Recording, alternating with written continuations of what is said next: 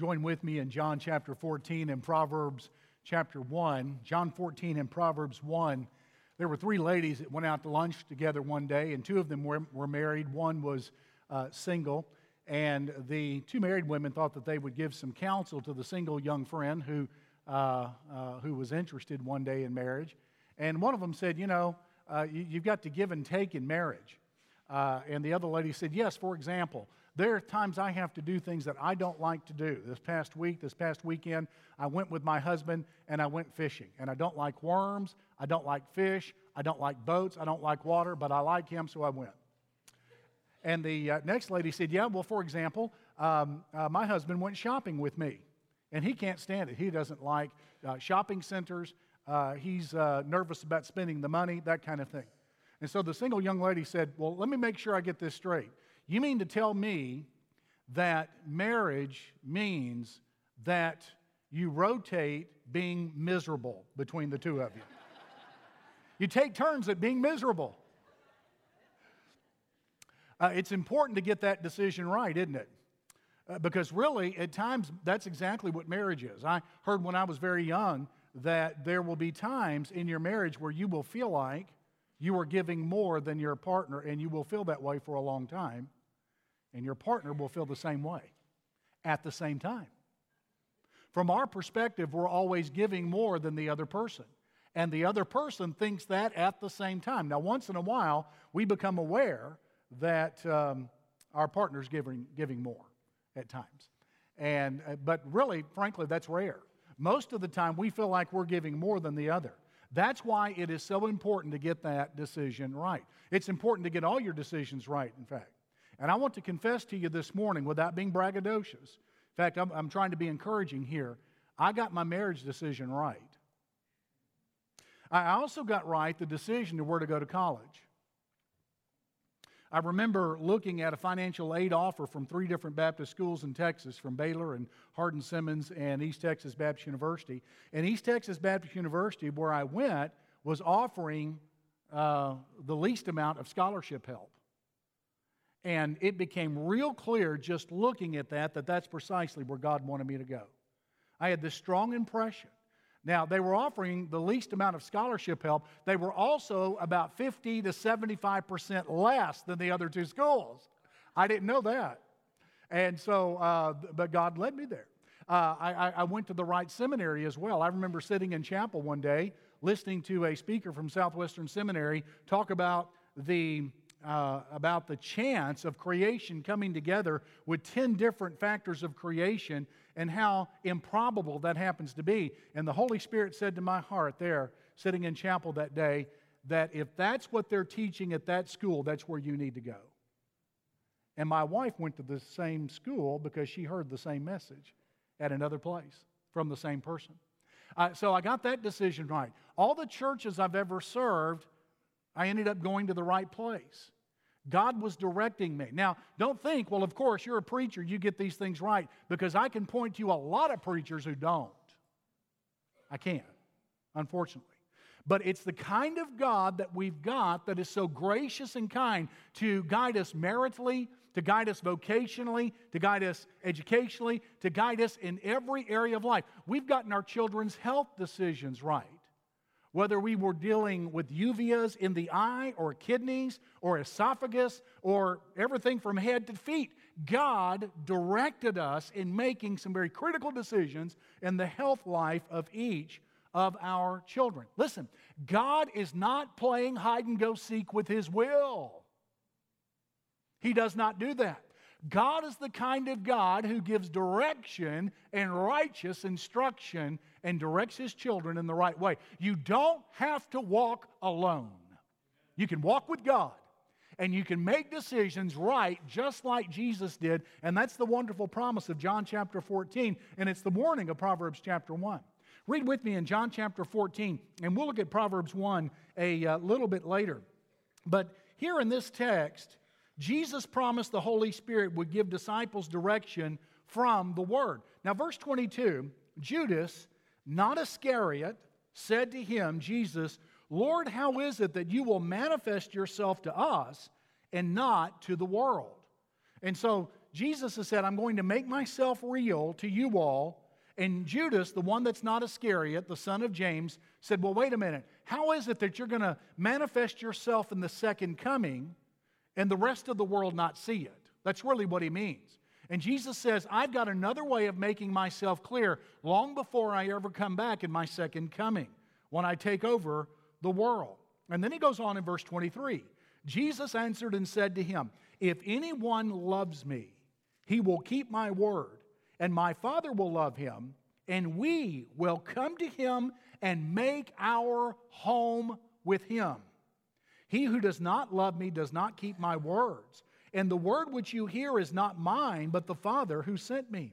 These things I have spoken to you while being present with you. But the Helper, the Holy Spirit, whom the Father will send in my name, he will teach you all things and bring to your remembrance all things that I said to you. Peace I leave with you. My peace I give to you. Not as the world gives do I give to you. Let not your heart be troubled, neither let it be afraid. By the Holy Spirit, God will give you a word from His Word. God can give you a personal word from His written Word by the Holy Spirit. And that is what God is willing to do. So this morning I want to address the subject, the Holy Spirit getting a word from the Word. So how can I get a personal word from the written Word? How is it that I can get God from His Word to direct me in each of my decisions? Well, let me describe those to whom God gives a word. The first is this: they leave their sins.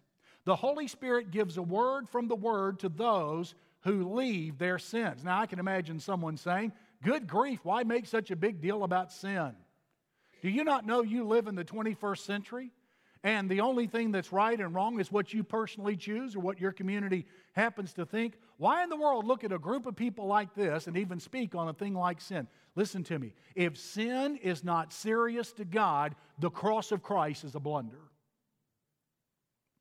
The cross of Jesus Christ is God's own personal commentary over how critical sin happens to be. It took the death and the slaughter of Jesus Christ to earn and purchase for us redemption, that it might be canceled, our sin may be canceled and eliminated, and we might be made right with God.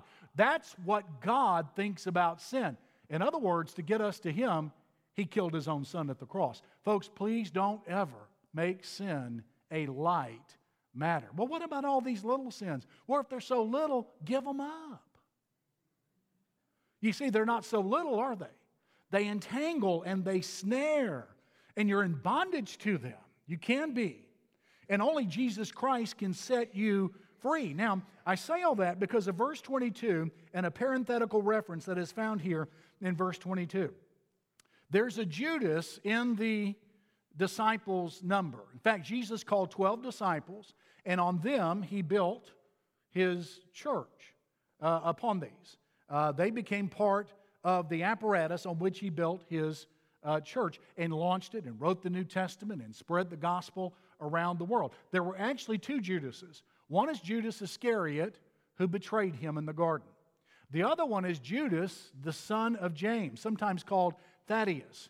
And church history tells us that he probably was killed in Beirut as a missionary preaching the gospel of Christ. Well, look what the text says in verse number 22. It wants to be very, very clear.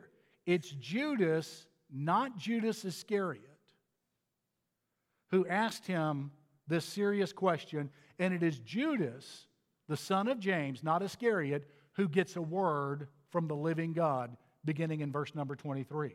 You see, Jesus is answering Judas, the son of James, not Judas Iscariot. It is the one, Judas, the son of James, that gets a word from God. He's cleansed himself, he's yielded, he's submissive, he's humble before Jesus Christ. He has left his sins, but not Judas Iscariot, who's hiding them. That's precisely what you find here in the text. The one with integrity got the word, not the one hiding his sins. Now, is this not stunning? You've got these two Judases. One gets a word from God, the other doesn't. But they both have the same opportunity to hear the same sermons from Jesus. They see the same miracles. They witness the same exorcisms. And yet, one of them gets a word from God and one does not. It's like some married couples. You've got one that's thriving spiritually and the one that is just as dead as 4 o'clock in the morning. Same sermons, same opportunities, and all. You find that in churches. People sitting on the same pew. One of them gets a word from God. They are thriving spiritually, and the other one is dead, lifeless, and listless. One's making a difference. The other, there is no difference at all. That's the case that you've got here with these two Judases, Judas the son of James and Judas Iscariot. Judas the son of James gets a word from God. Judas Iscariot doesn't get anything. Listen, unconfessed sin will block and clog your ability to hear the Holy Spirit. Ephesians 4:30 then says, "Do not grieve the Holy Spirit with whom you were sealed until the day of redemption." And then 1 Thessalonians 5:19 says, "Do not quench the Holy Spirit." Isaiah 59:1 and 2 say, "The Lord's arm is not shortened that it cannot save." God has an arm long enough to intervene into the affairs of men and women. No, nor is his ear dull that he cannot hear. In other words, God's hearing's perfectly clear. But your sins have separated you from your God. Unconfessed sin will clog and block your ability to hear the direction of the Holy Spirit. So if you've got a word and direction from the Holy Spirit, it's probably because you've taken some time to get clean before God. But if you're seeking a word and direction from the Holy Spirit, you want to make a decision that pleases and honors God, and you can't get anything. There may be several things that are wrong. It may be maybe the timing's not right. But if the deadline's passed and God hasn't directed you, it may be that you didn't clean yourself up before God. And it's not that God didn't speak. It's that you didn't have the ability to hear because sin, unconfessed sin, had clogged and blocked your ability to hear God. So when trying to make a decision, give extra time to getting clean before God. And when you do that, you'll never make a mistake. You never make a mistake whenever getting clean before God. And the good news is that theme dominates the Scripture. That you and I can be clean before God is the truth that dominates the Scripture. Psalms 103, verse 12, "As far as the east is removed from the west, so far has He removed our sins from us." Aren't you glad He said east and west, not north and south? Isn't that something? Once you start going east, you never go west. That's how far He's removed our sins from us. But if you go north to south, you can start north, go south, and you come back up to north again. Well, that's not nearly far enough. God wants to remove them forever. And God wants to remove them an infinitesimal distance away from you, that you'd have no guilt before Him. And because of the blood of Christ, God can cleanse. This theme dominates the Scripture. Romans 5:20, "Where sin abounded," and you may be struggling powerfully. You may feel like you're the worst person in this building. But the Bible teaches that there's hope even for you. Where sin abounds, grace abounds much more. God has more grace and more love than you will ever need, and you don't have to be excluded from this. And that's why at the end of every sermon, every message here at Beach Haven on Sunday morning, we offer you the opportunity to give your heart and life to Christ and say yes to Him. No one has to be excluded. You only can exclude yourself. God's thrown open the gates wide, and He's willing to cleanse and forgive, and you can be made right with Him. So the Holy Spirit gives a word from the Word to those who leave their sins, but also to those who love the Savior. Now look how emphatic that is in verse 23 and 24. "If anyone loves me, he will keep my word, and my Father will love him. And we will come to him and make our home with him. He who does not love me does not keep my words. And then the word which you hear is not mine, but the Father's who sent me." There are 3 ways to describe this love. It's a forthright love. It's very frank. It's very forthright. There's no ambiguity here. I mean, when you're single and you're looking to date and to marry, there's some ambiguity there. Unless you grew up with the girl you're interested in, I mean, you probably get interested in a stranger. And I took 20 months before I ever decided I was going to date my wife, the lady who would eventually become my wife. And because there's ambiguity there. I didn't know. I had no idea that this was right at all. And so I watched, I observed, I prayed, I stressed over it, and God eventually made it clear. There can be some ambiguity there in human relationships, but look at verse number 23. There's no ambiguity at all. No ambiguity at all. If anyone loves me, he will keep my word. If we really love Jesus and we don't just admire him, if we really love him, we will keep his word. We will obey him. The kind of love we're to have for him is a forthright love. And so, if you want to know, do I love the Lord Jesus? Do I love the Lord Jesus in a way where I can be assured the Holy Spirit will give me a word and direction? Measure your obedience. Obedience is an unambiguous, frank, and forthright measure of our love for Jesus. So he directs those who love the Savior with the forthright love, and then it's a family love. He said, the Father and I will love him. We'll enjoy him. We'll just be thrilled with this person, and we will come and make our home in the one who loves me enough to obey me. We'll make our home with them. In other words, a walk with Jesus Christ becomes an awful lot like the experience in your home. You know one another. In our home, we know and can pretty well anticipate who will have their dirty clothes in the right place and who won't. We can anticipate who will be Johnny on the spot and quick with chores and those who might struggle a little bit. We also know the secret hiding place of the Oreo cookies. We're talking about that kind of knowledge, and God is willing to walk with His people who love the Lord Jesus in such a way that there is a forthright and a family love. But that's not all. It's forthright, it's family, then it's future. It's a future love. Now, again, look at verse number 23. He says, we will come to Him and make our home with Him.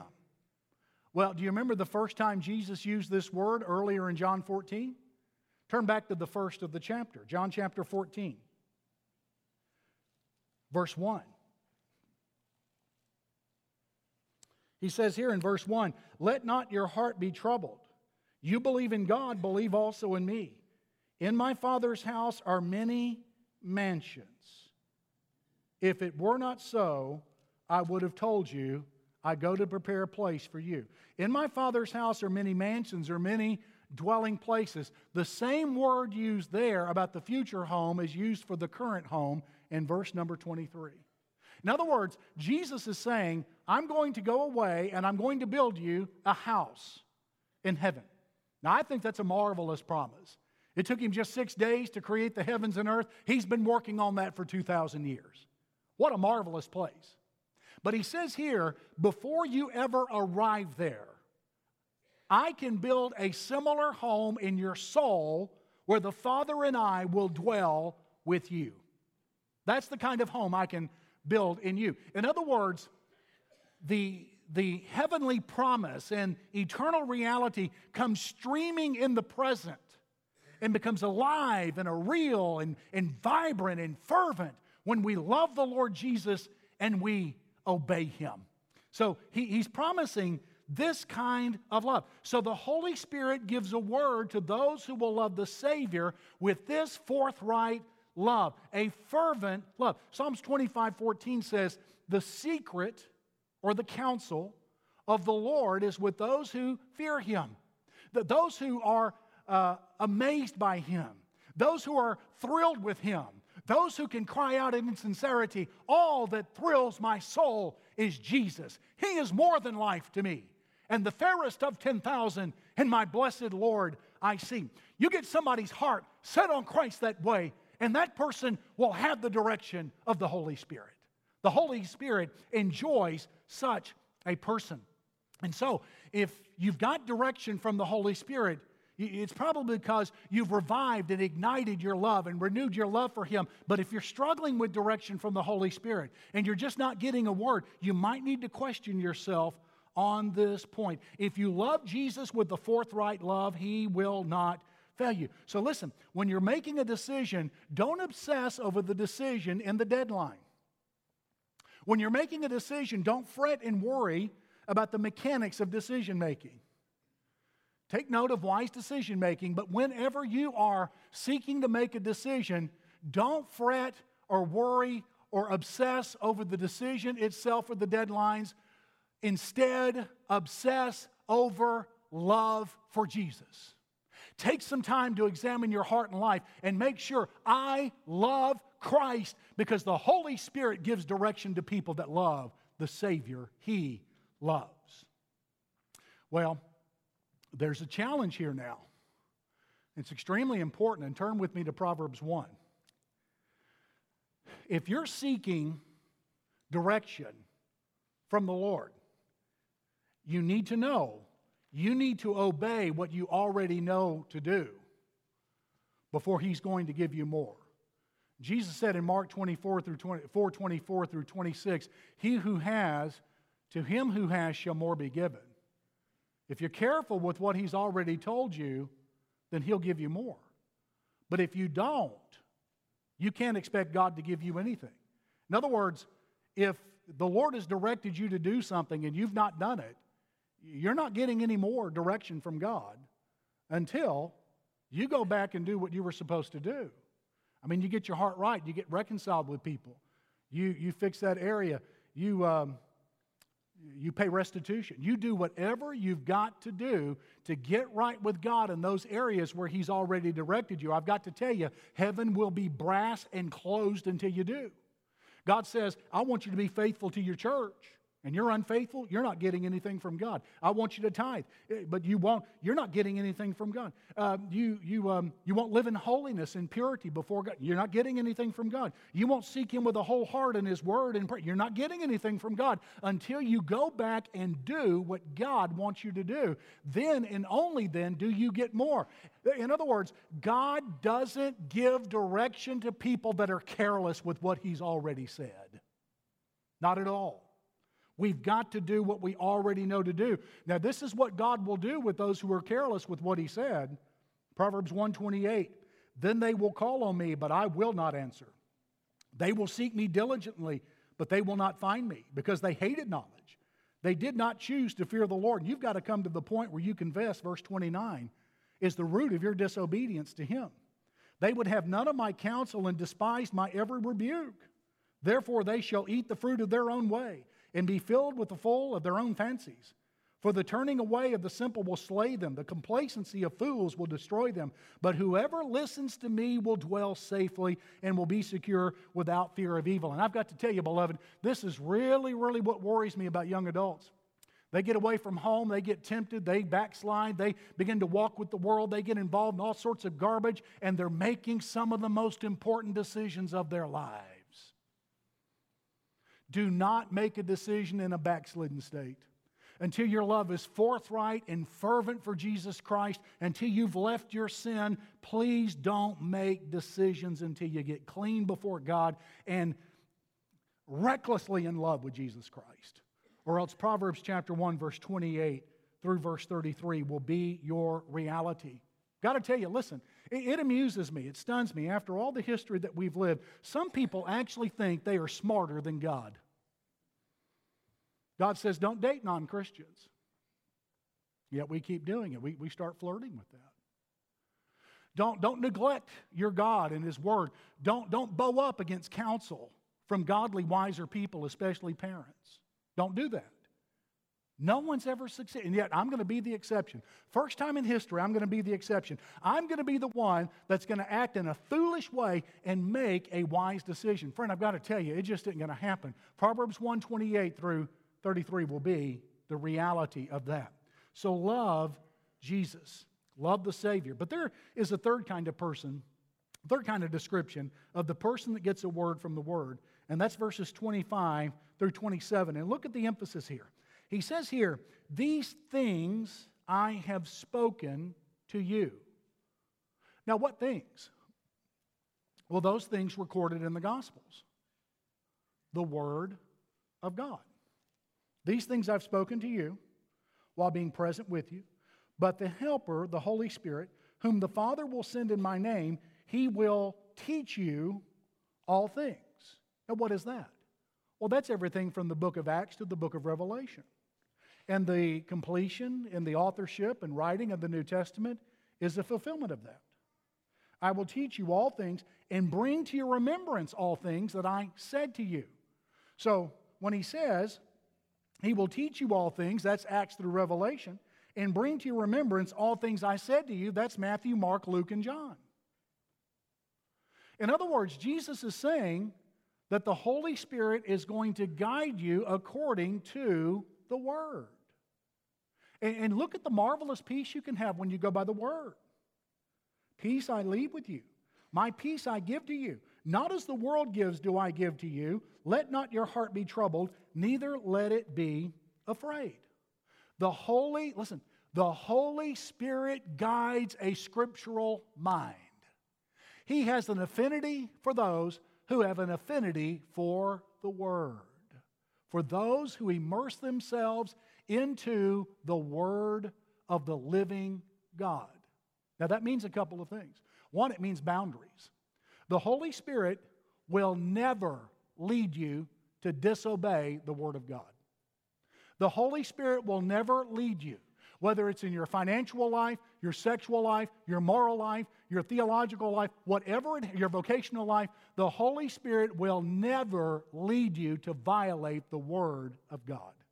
Never under any circumstance. He'd be contradictory and untrustworthy. He inspired the Bible, and then he would turn around later and encourage you to disobey it? Oh, no, that's not the kind of God that we have. He's the God of truth. He is the helper, and he stands by the Word. You may get a notion that you need to do something that violates Scripture, and the moment you do, you can know for certain that that doesn't come from God. So boundaries. But the second thing are patterns. Patterns. God has a way of setting patterns in His Word by which the Holy Spirit leads us. Psalms 27:14 is a verse I have concentrated on for years and years now when making decisions. It says, wait on the Lord and be of good courage, and He will strengthen your heart. He will direct your heart. He will guide your heart. Wait, I say, on the Lord. So when God guides you, it's usually not impulsively. God rarely moves people to make an impulsive decision. Usually He gives them time to think through, to contemplate, to reflect, to seek counsel. Rarely is a decision from heaven, rarely is a decision or direction and guidance from God an impulsive thing. Usually there will be a time where you wait on God for the particular answer. Like I told you, I took 20 months to even decide to date my bride. Drove her crazy. And she was quite relieved when I finally decided to. But the truth is that God does not lead us impulsively, but He will usually put us through a time of waiting. Then Colossians 3:16, let the word of Christ dwell in you richly, and verse 15 actually says, let the peace of Christ rule in your heart. And so peace is put into the same neighborhood as the word. Let the peace of Christ rule in your heart once the word of Christ dwells in you richly. The word rule is the same word that the Greeks would use for a referee or an umpire in first century games. And so let the presence or absence of peace tell you whether you're in bounds with God's will or out of bounds with God's will. When you have this strong divine peace in your heart that you're doing the right thing and it's consistent with the Scripture, you probably have a hold God's will and direction by the Holy Spirit. And so that's the case. I was in a lot of turmoil, for example, when I was trying to decide on seminary. I really wanted to go back to the West Coast and go to Golden Gate, and I really resisted going to Southwestern because everybody went to Southwestern. And I didn't want to do what everyone else wanted to do just because they did it. And it seemed to me that's the way people did things. And I really resisted that. And sitting in that chapel one day, peace came upon my heart, and the turmoil I had completely dissipated hearing from the speaker from that school. Well, there's a third verse, Psalms 37, verse number 6. Here the Lord makes a tremendous promise to us about His guidance. Psalms 37, 6. He shall bring forth your righteousness as the light, and your justice as the noonday. In other words, the right thing He will bring forth as light. It will be clear, and you will no longer be confused. These are the patterns of God when you've got to make a decision that is not specified in the Bible. So this is why all of those who get a word from the Spirit are those who trust and know God's Word. You never waste your time when you look to God in His Word. And so when you've got to make a decision, take time to get clean before God. When you've got to make a decision, take time to do an inventory of your love and obedience to Him. And then when you've got to make a decision, give more time to looking to God in His Word. And when deciding then, the Spirit will direct you. Now for some of you, this text here in John 14 and Proverbs 1 is a great comfort. I mean, in your heart, as humbly as you can, you know you're not perfect, but you have left behind your sin. You hate them. You despise them. You love the Lord Jesus, and you can watch over the last decade or so that your obedience and trust in Him has grown. And then you enjoy doing a face plant in the Bible every morning, and you get along with God and you seek Him. And when you have to make decisions, you intensify each of these. You get more and more clean before God, and you do an inventory on your love and obedience to Him. And then you take more time to look to His Word when you have to make a decision. This text has been a comfort, but for some of you, it's been a terror.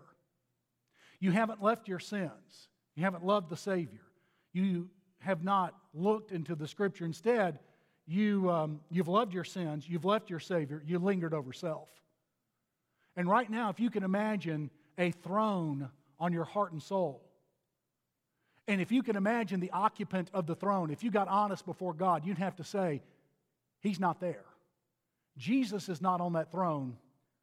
I am. I'm doing exactly what I want to do, and I'm miserable for it. Let me tell you something.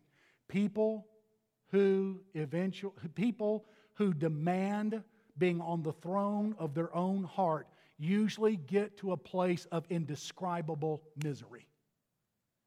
But I've got good news for you. All of that today can completely change. Every bit of it. God in a moment, God in less than a second can completely cleanse it and change your heart, mind, and life in your direction as if none of that foolishness had ever happened with one simple decision. That can happen today when you tell Him yes. Yes, God, I will honestly assess myself. No more fakery. No more putting on a good face in front of everyone else. God, I'm honestly assessing myself, and dear God, I have fallen short, and this misery is self-imposed. It's me, God. I've honestly assessed myself.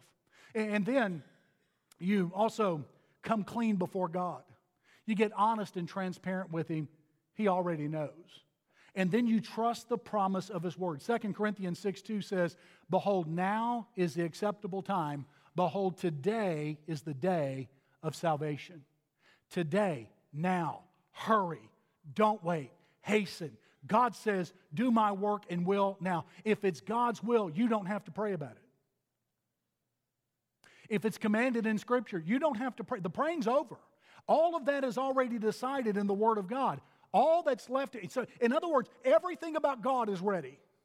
The only thing left to do is to say yes to Him and bow it all before Him, and to do anything less is to invite the consequences of Proverbs 1 that we read earlier.